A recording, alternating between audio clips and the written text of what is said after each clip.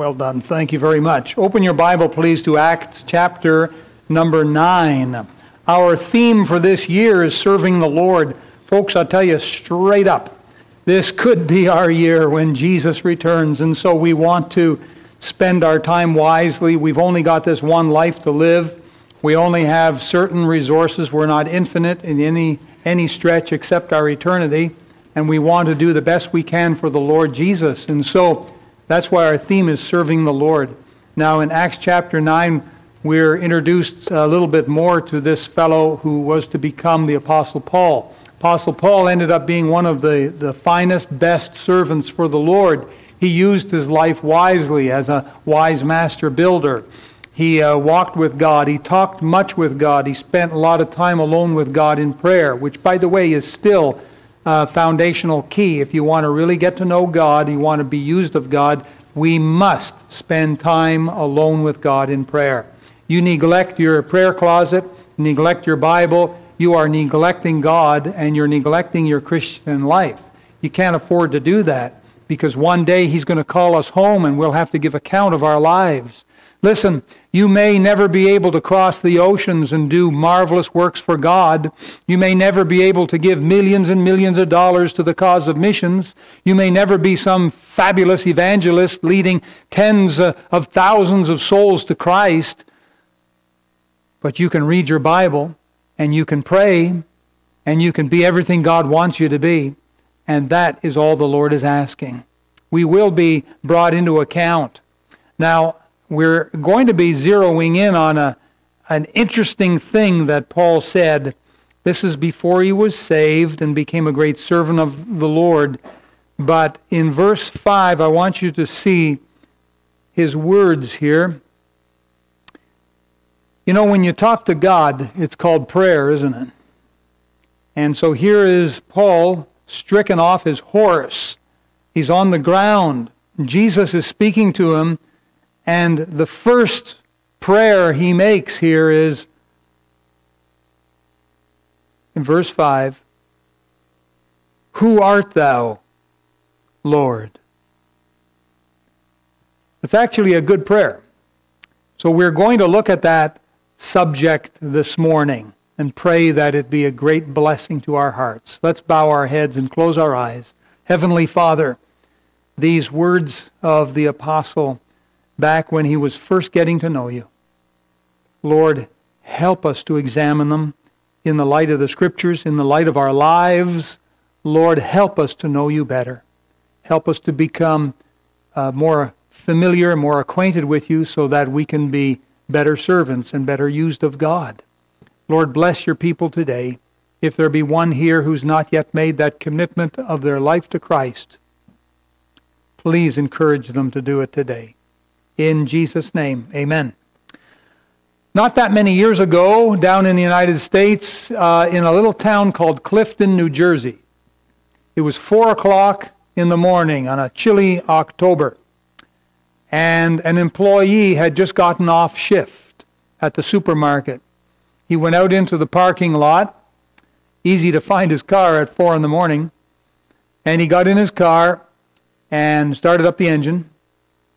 And before he could drive away, all of a sudden, a man was there, a naked man, holding a gun to his head. And the employee was terrified.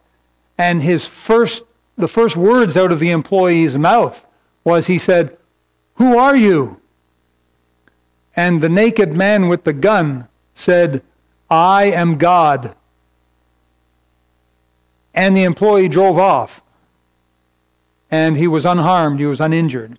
Later, the police found this fellow, naked fellow. He was 23-year-old young man named Christopher Duran. And they took him, they arrested him, they put him in jail. I think he was on drugs. Now, it's quite obvious that Christopher Duran is not God. God doesn't walk around like that. God doesn't need a gun. There's so many tests Christopher Duran failed when it comes to are you God or not. But it does raise a question. Wonder who God is. There's a lot of people asking that question all around the world. Out of 7.5 billion people, I'll bet you the vast majority don't really know who God is. Interesting thought, isn't it? Sometimes people question God's decisions. They figure He's out there, but they question His decisions. For example, we just had this horrible plane crash, this Ethiopian airline plane go down, and 157 people perished in that. And some people will say, well, where was God? Where was God when that happened? Just a day or two ago, down in New Zealand, in the little town called Christchurch, at a mosque, a lone gunman went in there and started opening fire. And now 50 people are dead. 50 people. One man lost his entire family. 50 people are dead. And some people are saying, well, where was God? You know, when the shooter started opening fire. Folks, I want you to know that those are unfair questions. When a person or a family or a nation will turn their back on God and reap the consequences, it is totally unfair to say, where was God? We've had a lot of school shootings over the years, haven't we? But prior to those school shootings, the government kicked God out of the schools. No longer were they allowed to open in prayer. No longer were they allowed to put the Ten Commandments up on a wall.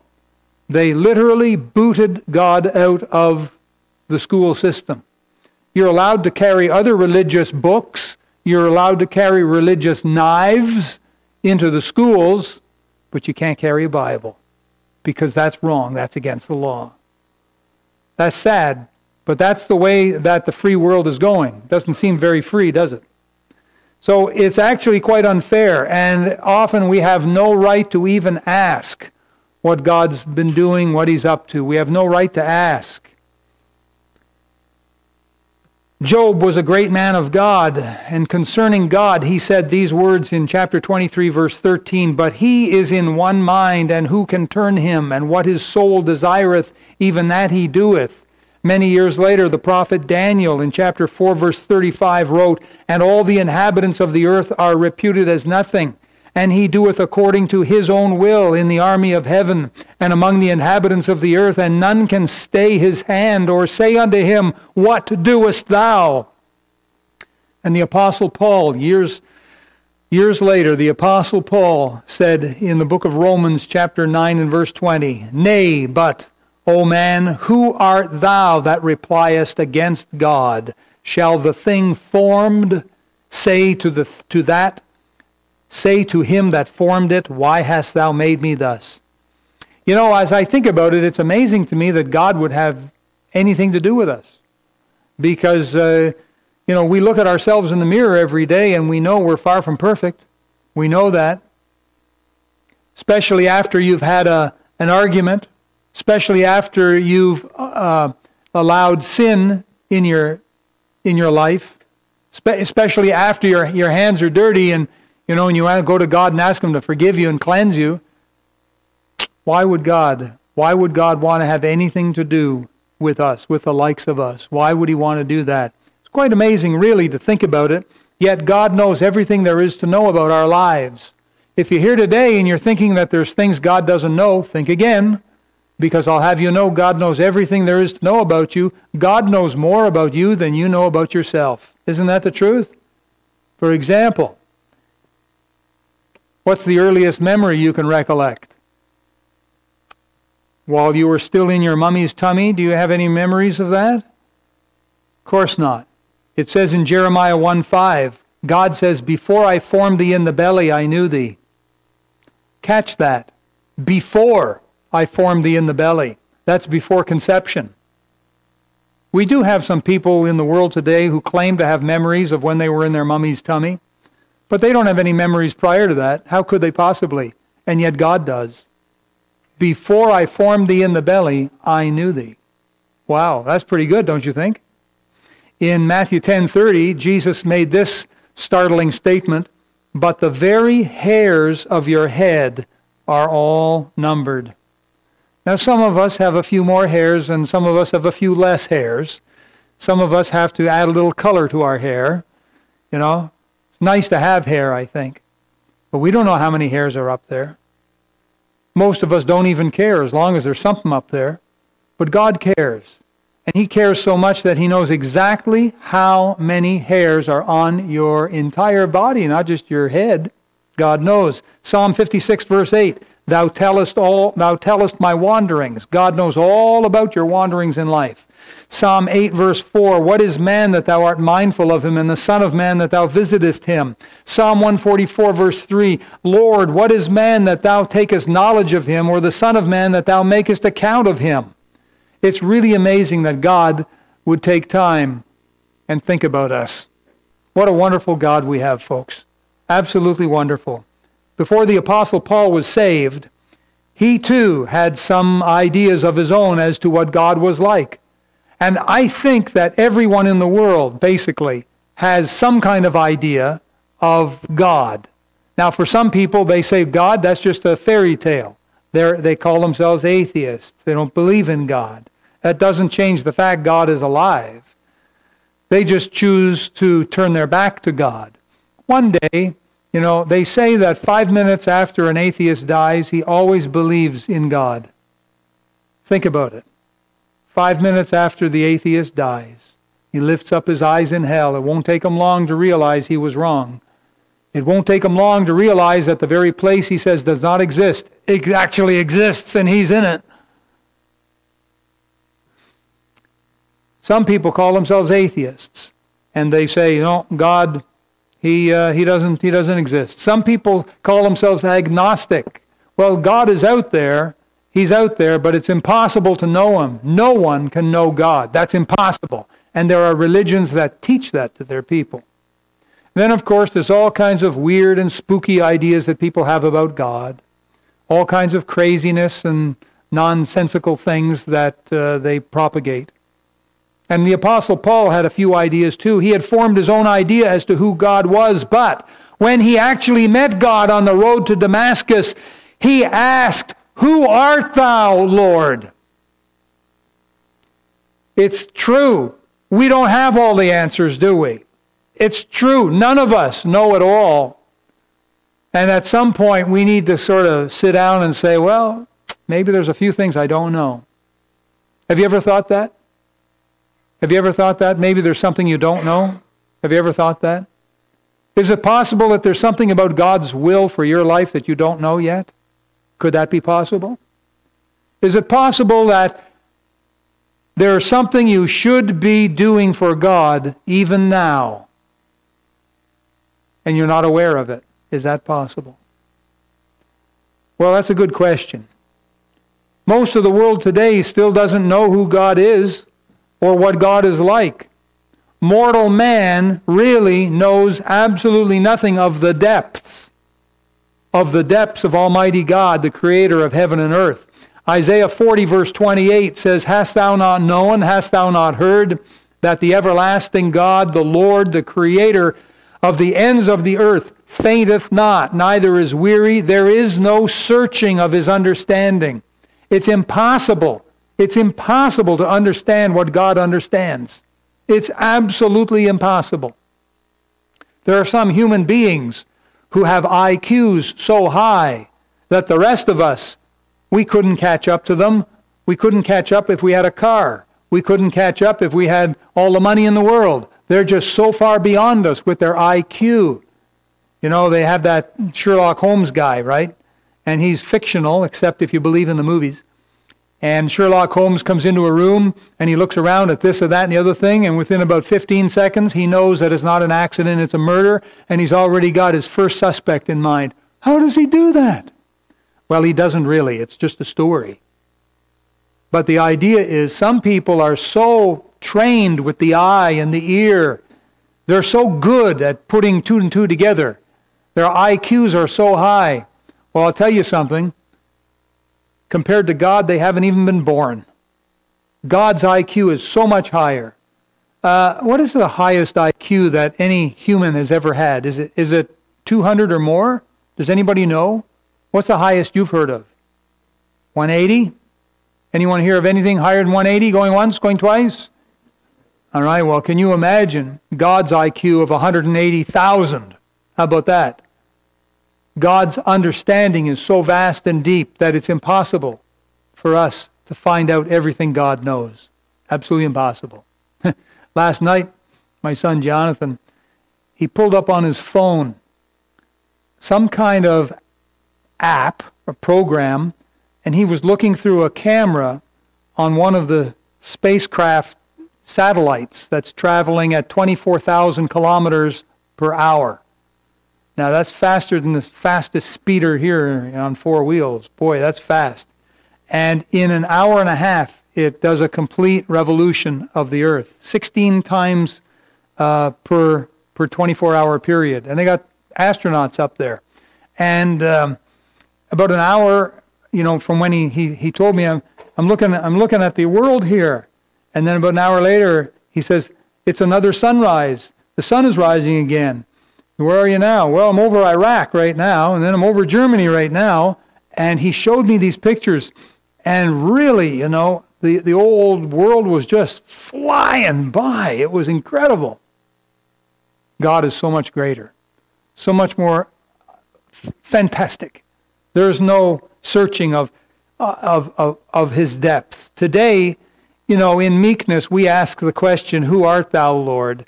And I'll be honest with you, the Bible gives us some of the answer. Because not even the Bible gives us all the depths of what God truly knows. And so take your Bible with me, and let's begin at looking at his great name. Let's just start there. Let's go back to the book of Exodus, shall we? Exodus, chapter 3. Exodus chapter 3, we're going to look at his great name.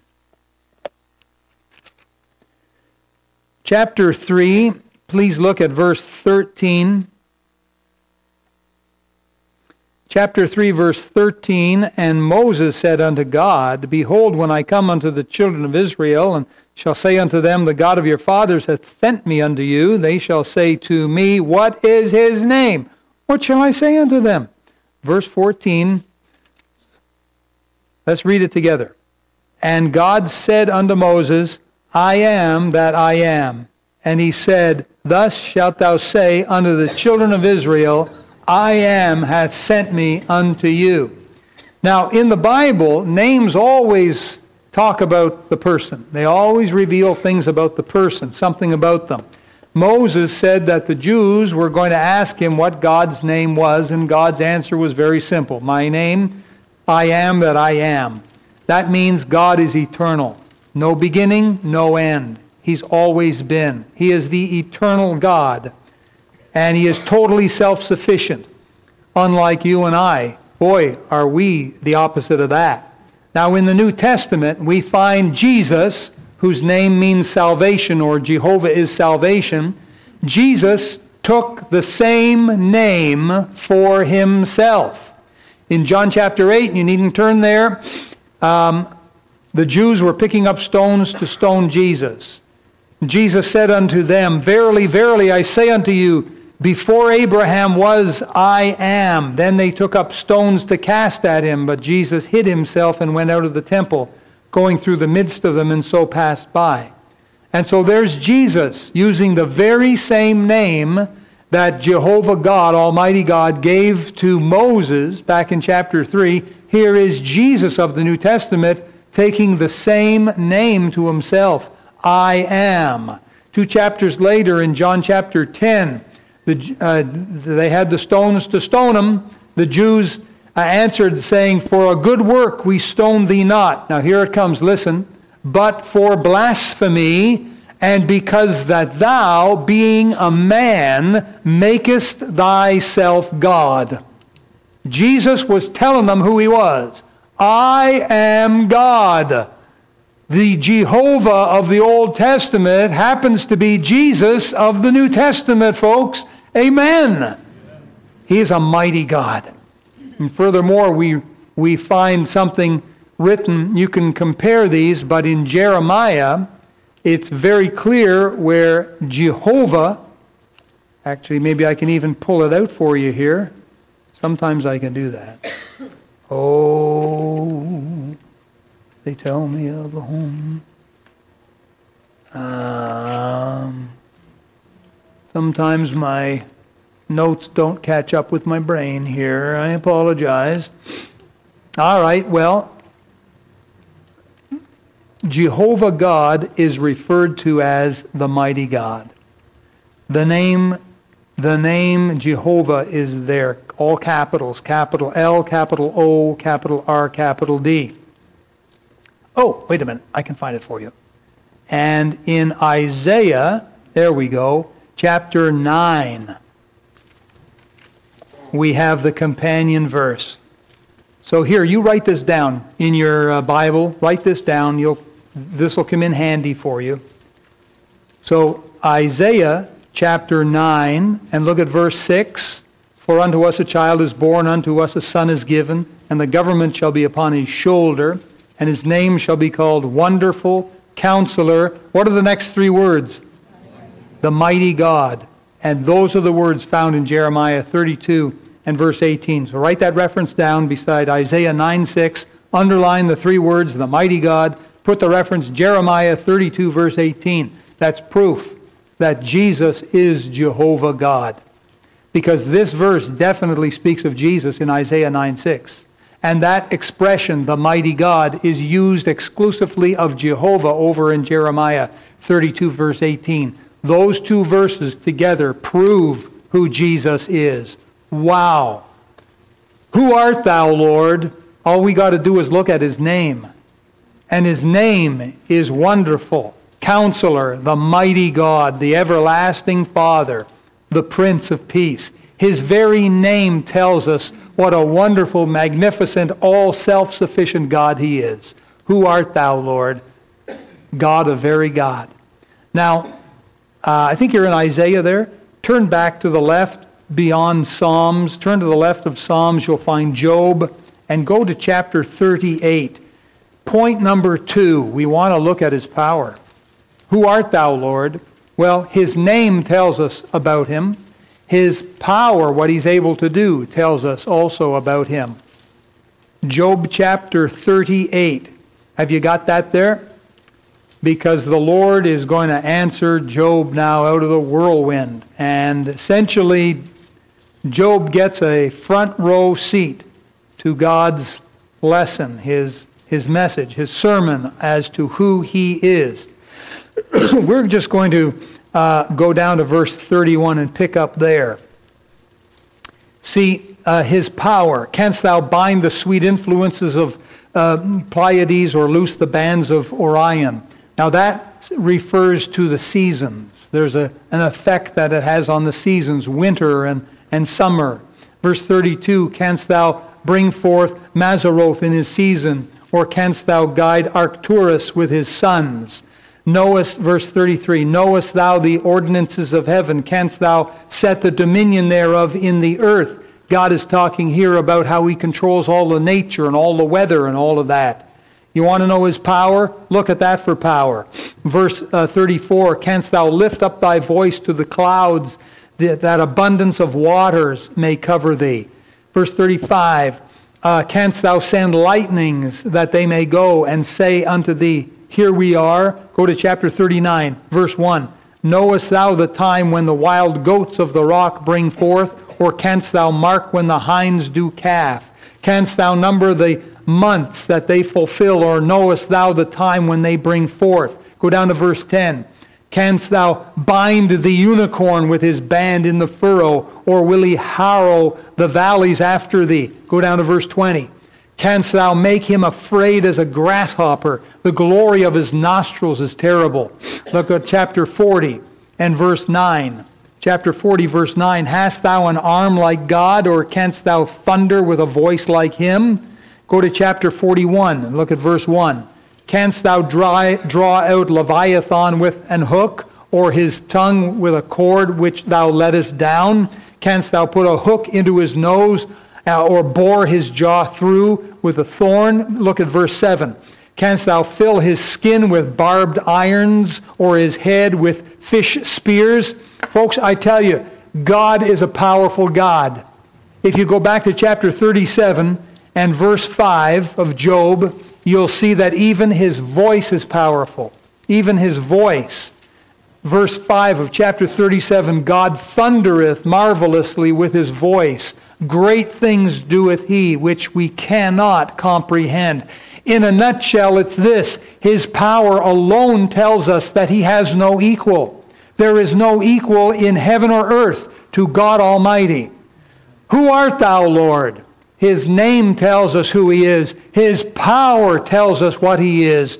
And now, number 3, his wealth, his great wealth. Turn to the right to the book of Psalms and go to Psalm 50. Psalm 50.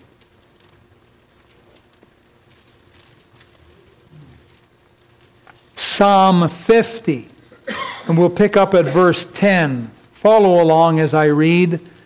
God says, for every beast of the forest is mine, and the cattle upon 1,000 hills. I know all the fowls of the mountains, and the wild beasts of the field are mine. If I were hungry, I would not tell thee, for the world is mine, and the fullness thereof. Wow. The analysts who theorize as to how much wealth is in the world come up with a phenomenal figure. And just depends who you read, they'll give you a different figure. Some of them estimate the world's wealth to be $270 trillion. Others estimate that that's only just the monetary aspect. There are other things of value as well. And when they add that in, they come up with multiple quadrillions worth of wealth. Man only borrows and manages some of it for a little while, but God is the true owner of all of the wealth of the world. There is nothing he does not own. He says here, every beast of the field, every cattle on 1,000 hills, the fowls, the wild beasts. He says, if I were hungry, I wouldn't tell you. Why? Because he owns everything. He owns not just the refrigerator, he owns everything in the refrigerator. He doesn't need to ask anyone's permission. He can open the door and take whatever he wants. Folks, that is very, very important, because you and I have been blessed with certain little resources. You have a certain amount of cash flow. You have certain assets, things that you consider are yours. You're only managing them because the true owner has let you. But Pastor, I went down to the store and with my hard-earned money, I bought that. I have the receipt to prove it. Yeah, you went through that game too, didn't you? So did I. But I'll tell you who really owns it, and that's the Lord God. Did you know that if you go and purchase stolen property, did you know that you have no legal right to it? Did you know that? They can come and take that and give it back to its rightful owner. I don't know. There might be some recompense in today's modern world. But essentially, if you go and buy something from someone off Craigslist, and you bring it home, and after a week the police show up at your door, and they show you that that's a stolen item, and they compare serial numbers, you got to turn that over. Well, what about the good money I paid for it? You mean that crook? We can't find him. He's long gone. If you find him, get your money back. Good luck.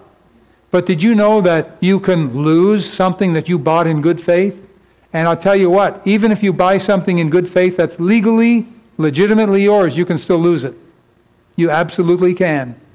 You see, everything that you have is literally in God's hands, and watch very carefully, this is all God has to do. And it's gone. It's gone. Your car, your job, your home, all your clothing, all your furniture, all your loved ones. Just ask that man whose family went to that mosque, or whose family was on that Ethiopian airline. Just ask them. You know, when you lose furniture or home or car, that's one thing, but when you lose your family, you know, the insurance can replace a home, can't they? But they can't replace your wife and children, can they? Everything you have, everything I have, really belongs to God. You and I, we're just managers, that's all. Now let me ask you, are you a good manager? Are you a good manager? If you've never properly, lovingly, with reverence, put your family on the altar, put your family in God's hands, you ought to do that today. If you've never put your home and car and your job and your health into God's hands, put it on the altar today. You need to do it today. And you need to pray something like this: Lord, everything I have, I'm putting in your hands. If you, for some reason, want to take something away from me, Father, I'll understand. It won't be easy, but I'll understand. But Lord, if you leave it with me, I'll take real good care of it. If you leave my family with me, I'll take real good care of them. If you leave my job and my health with me, I'll take real good care of them. If you leave me my church, I'll take real good care of it. By being there. By serving the Lord. God owns everything there is. This is so very, very important. His wealth, it goes to the very last penny. There is nothing He does not own.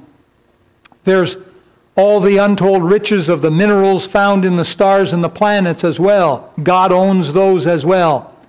There's all of the limitless riches and wealth found in His storehouse in heaven. He owns all of that as well. His wealth bears witness to His sovereignty, and even we are the work of His hands. Lord, who art Thou? Well, His name tells us who He is. His power tells us what He can do. His wealth tells us what He owns. Whoo! Let's draw the purse strings on the sermon today and bring it to a conclusion. What a great God we serve. Amen? Wow. Just to get another glimpse of God is worth it all. But let me ask you this question. What if God turned the table? Instead of us saying, who art Thou, Lord? What if God was the one saying, well, who art Thou? What if God looked you or me in the eye and say, who do you think you are? Who are you? How would you answer God? If going home or tonight in the middle of the night, you woke up and God was there and He said, who are you? Many years ago, we used to own a Great Dane dog named Buddy. He was a real goofy guy and just a great companion. You know Great Dane dogs, right? The back of them stands this high. Can you see this? This high. The head is up here. They're very easy to pet. You don't have to get down like our current dog Charlie. He's down there somewhere. But Buddy was up this high. Their heads are this big. The head of the dog. Big jowls on them. Great big nose. You know, two eyes set way back on this big schnoz. There's Buddy. The first night we had him in our home, I think he was about 4 years old when we got him. The first night we had him in our home, I woke up about 1:32 in the morning, and this far from my face was this big nose, this big, and set way back, these two little beady eyes staring, just boring right down at me. Boy, did I jump. And Buddy got scared. He was just checking to see how Dad's doing. Are you still awake? And I woke up. Whoa! Well, what would it be like if God Almighty woke you up at 1:30 in the morning? If God Almighty was on the asking end, and you're, now the subject, God says, who are you? What would you answer God? Saul here on the road to Damascus, he said, who art Thou, Lord? Did you know that in Romans 14:4, God says to us, who art Thou that judgest another man's servant? To his own master he standeth or falleth. Yea, he shall be holden up, for God is able to make him stand. You know what that says? Don't go around judging other people. Don't go around judging and condemning other people. It's so easy for us to do that and point fingers and say, you did this, you didn't do that, she did this, boy, she should have done this, she broke her promise, he did this, he said that, and to start with condemnation, judging one another. Listen, God knows. God will square the accounts one day. God tells us very clearly in the book of Romans, that we're not to seek vengeance. Vengeance is mine, saith the Lord. I will repay. You pray for them, but you leave God to have to square the accounts. Don't you do things. Let God do all that. You know, again, to our comfort, God says in Isaiah 51:12, I, even I, am he that comforteth you. Who art thou that thou shouldest be afraid of a man that shall die? Did you know that God is able to make you stand too? You have nothing to be afraid of. Fear no man. Fear God and fear no man. That's how she works. Put your faith and trust in God. Maybe you're here today and someone's been threatening you in some fashion. Maybe you feel fear around a man or woman. You don't have to. Put your faith in God. Put your trust in Him. Fear Him and fear no man. Hey, we got to hurry up here, but listen, let's finish actually with a fourth point. I gave you 3. I want to give you one more. Let's finish with His great love. His great name, His great power, His great wealth, His great love. That makes a nice finish. John 3:16. For God so loved the world that He gave His only begotten Son, that whosoever believeth in Him should not perish. You know what that means? Take the opposite. Whosoever does not believe in Him shall perish. Listen, folks, that's the bottom line of it. God so loved the world that He made provision. He says, you want to go to heaven, you want to get your sins forgiven, you want to have my resources and power, I'm willing to do it, but I've made a way. There's no other way. There's no 2 ways to heaven. You're not going to get to heaven by worshiping Mary and worshiping Jesus. There's not 2 ways. It's not going to work that way. There's one way and only one. And Jesus said, I am the way, the truth, and the life. No man cometh to the Father but by me. 7.5 billion people in the world. Some mighty fine people out there involved with religions that are taking them a divergent path. Very popular pathways too, but divergent. They're not going through Jesus Christ. They're going through other religious figures. Some of them are even being taught that there is no God.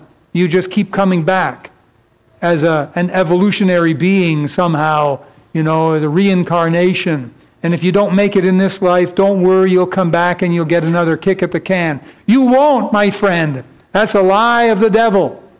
It's a lie of the devil to think you're going to come back again as some other person or as an animal or something. It doesn't work that way. You're made as an eternal soul in the likeness of Almighty God. You have this life only. God so loved you that He gave His only begotten Son, that if you shall believe in Him, trust in Him, give your heart to Him, you will not perish and die and go to hell, but you will have everlasting life. That's the promise of Almighty God. It doesn't get easier than that. We'll finish on this fourth point then, His great love. And if you're here today and you just haven't repented, you haven't come to Him, you haven't asked His forgiveness, why not today? Well, you don't think you're a sinner? Somehow you think that God will put other sinners in hell, but He won't put you in hell? You think that you're not a big enough sinner to go to hell? Well, I'll tell you what'll get a man into hell. One sin only. One sin. One sin. Are you here telling me you've never told a lie? Are you here to tell me you've never looked on a person with lust?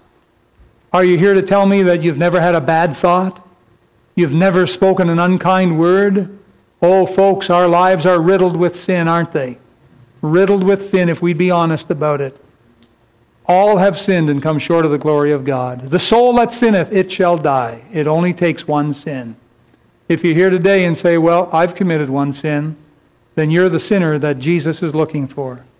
If you will put your faith in Him, He will save your soul and take you to heaven when the time is right. If you're here and you're born again, you're saved, but you just haven't been living for the Lord, why don't you do that today? Why don't you come on the invitation and pray and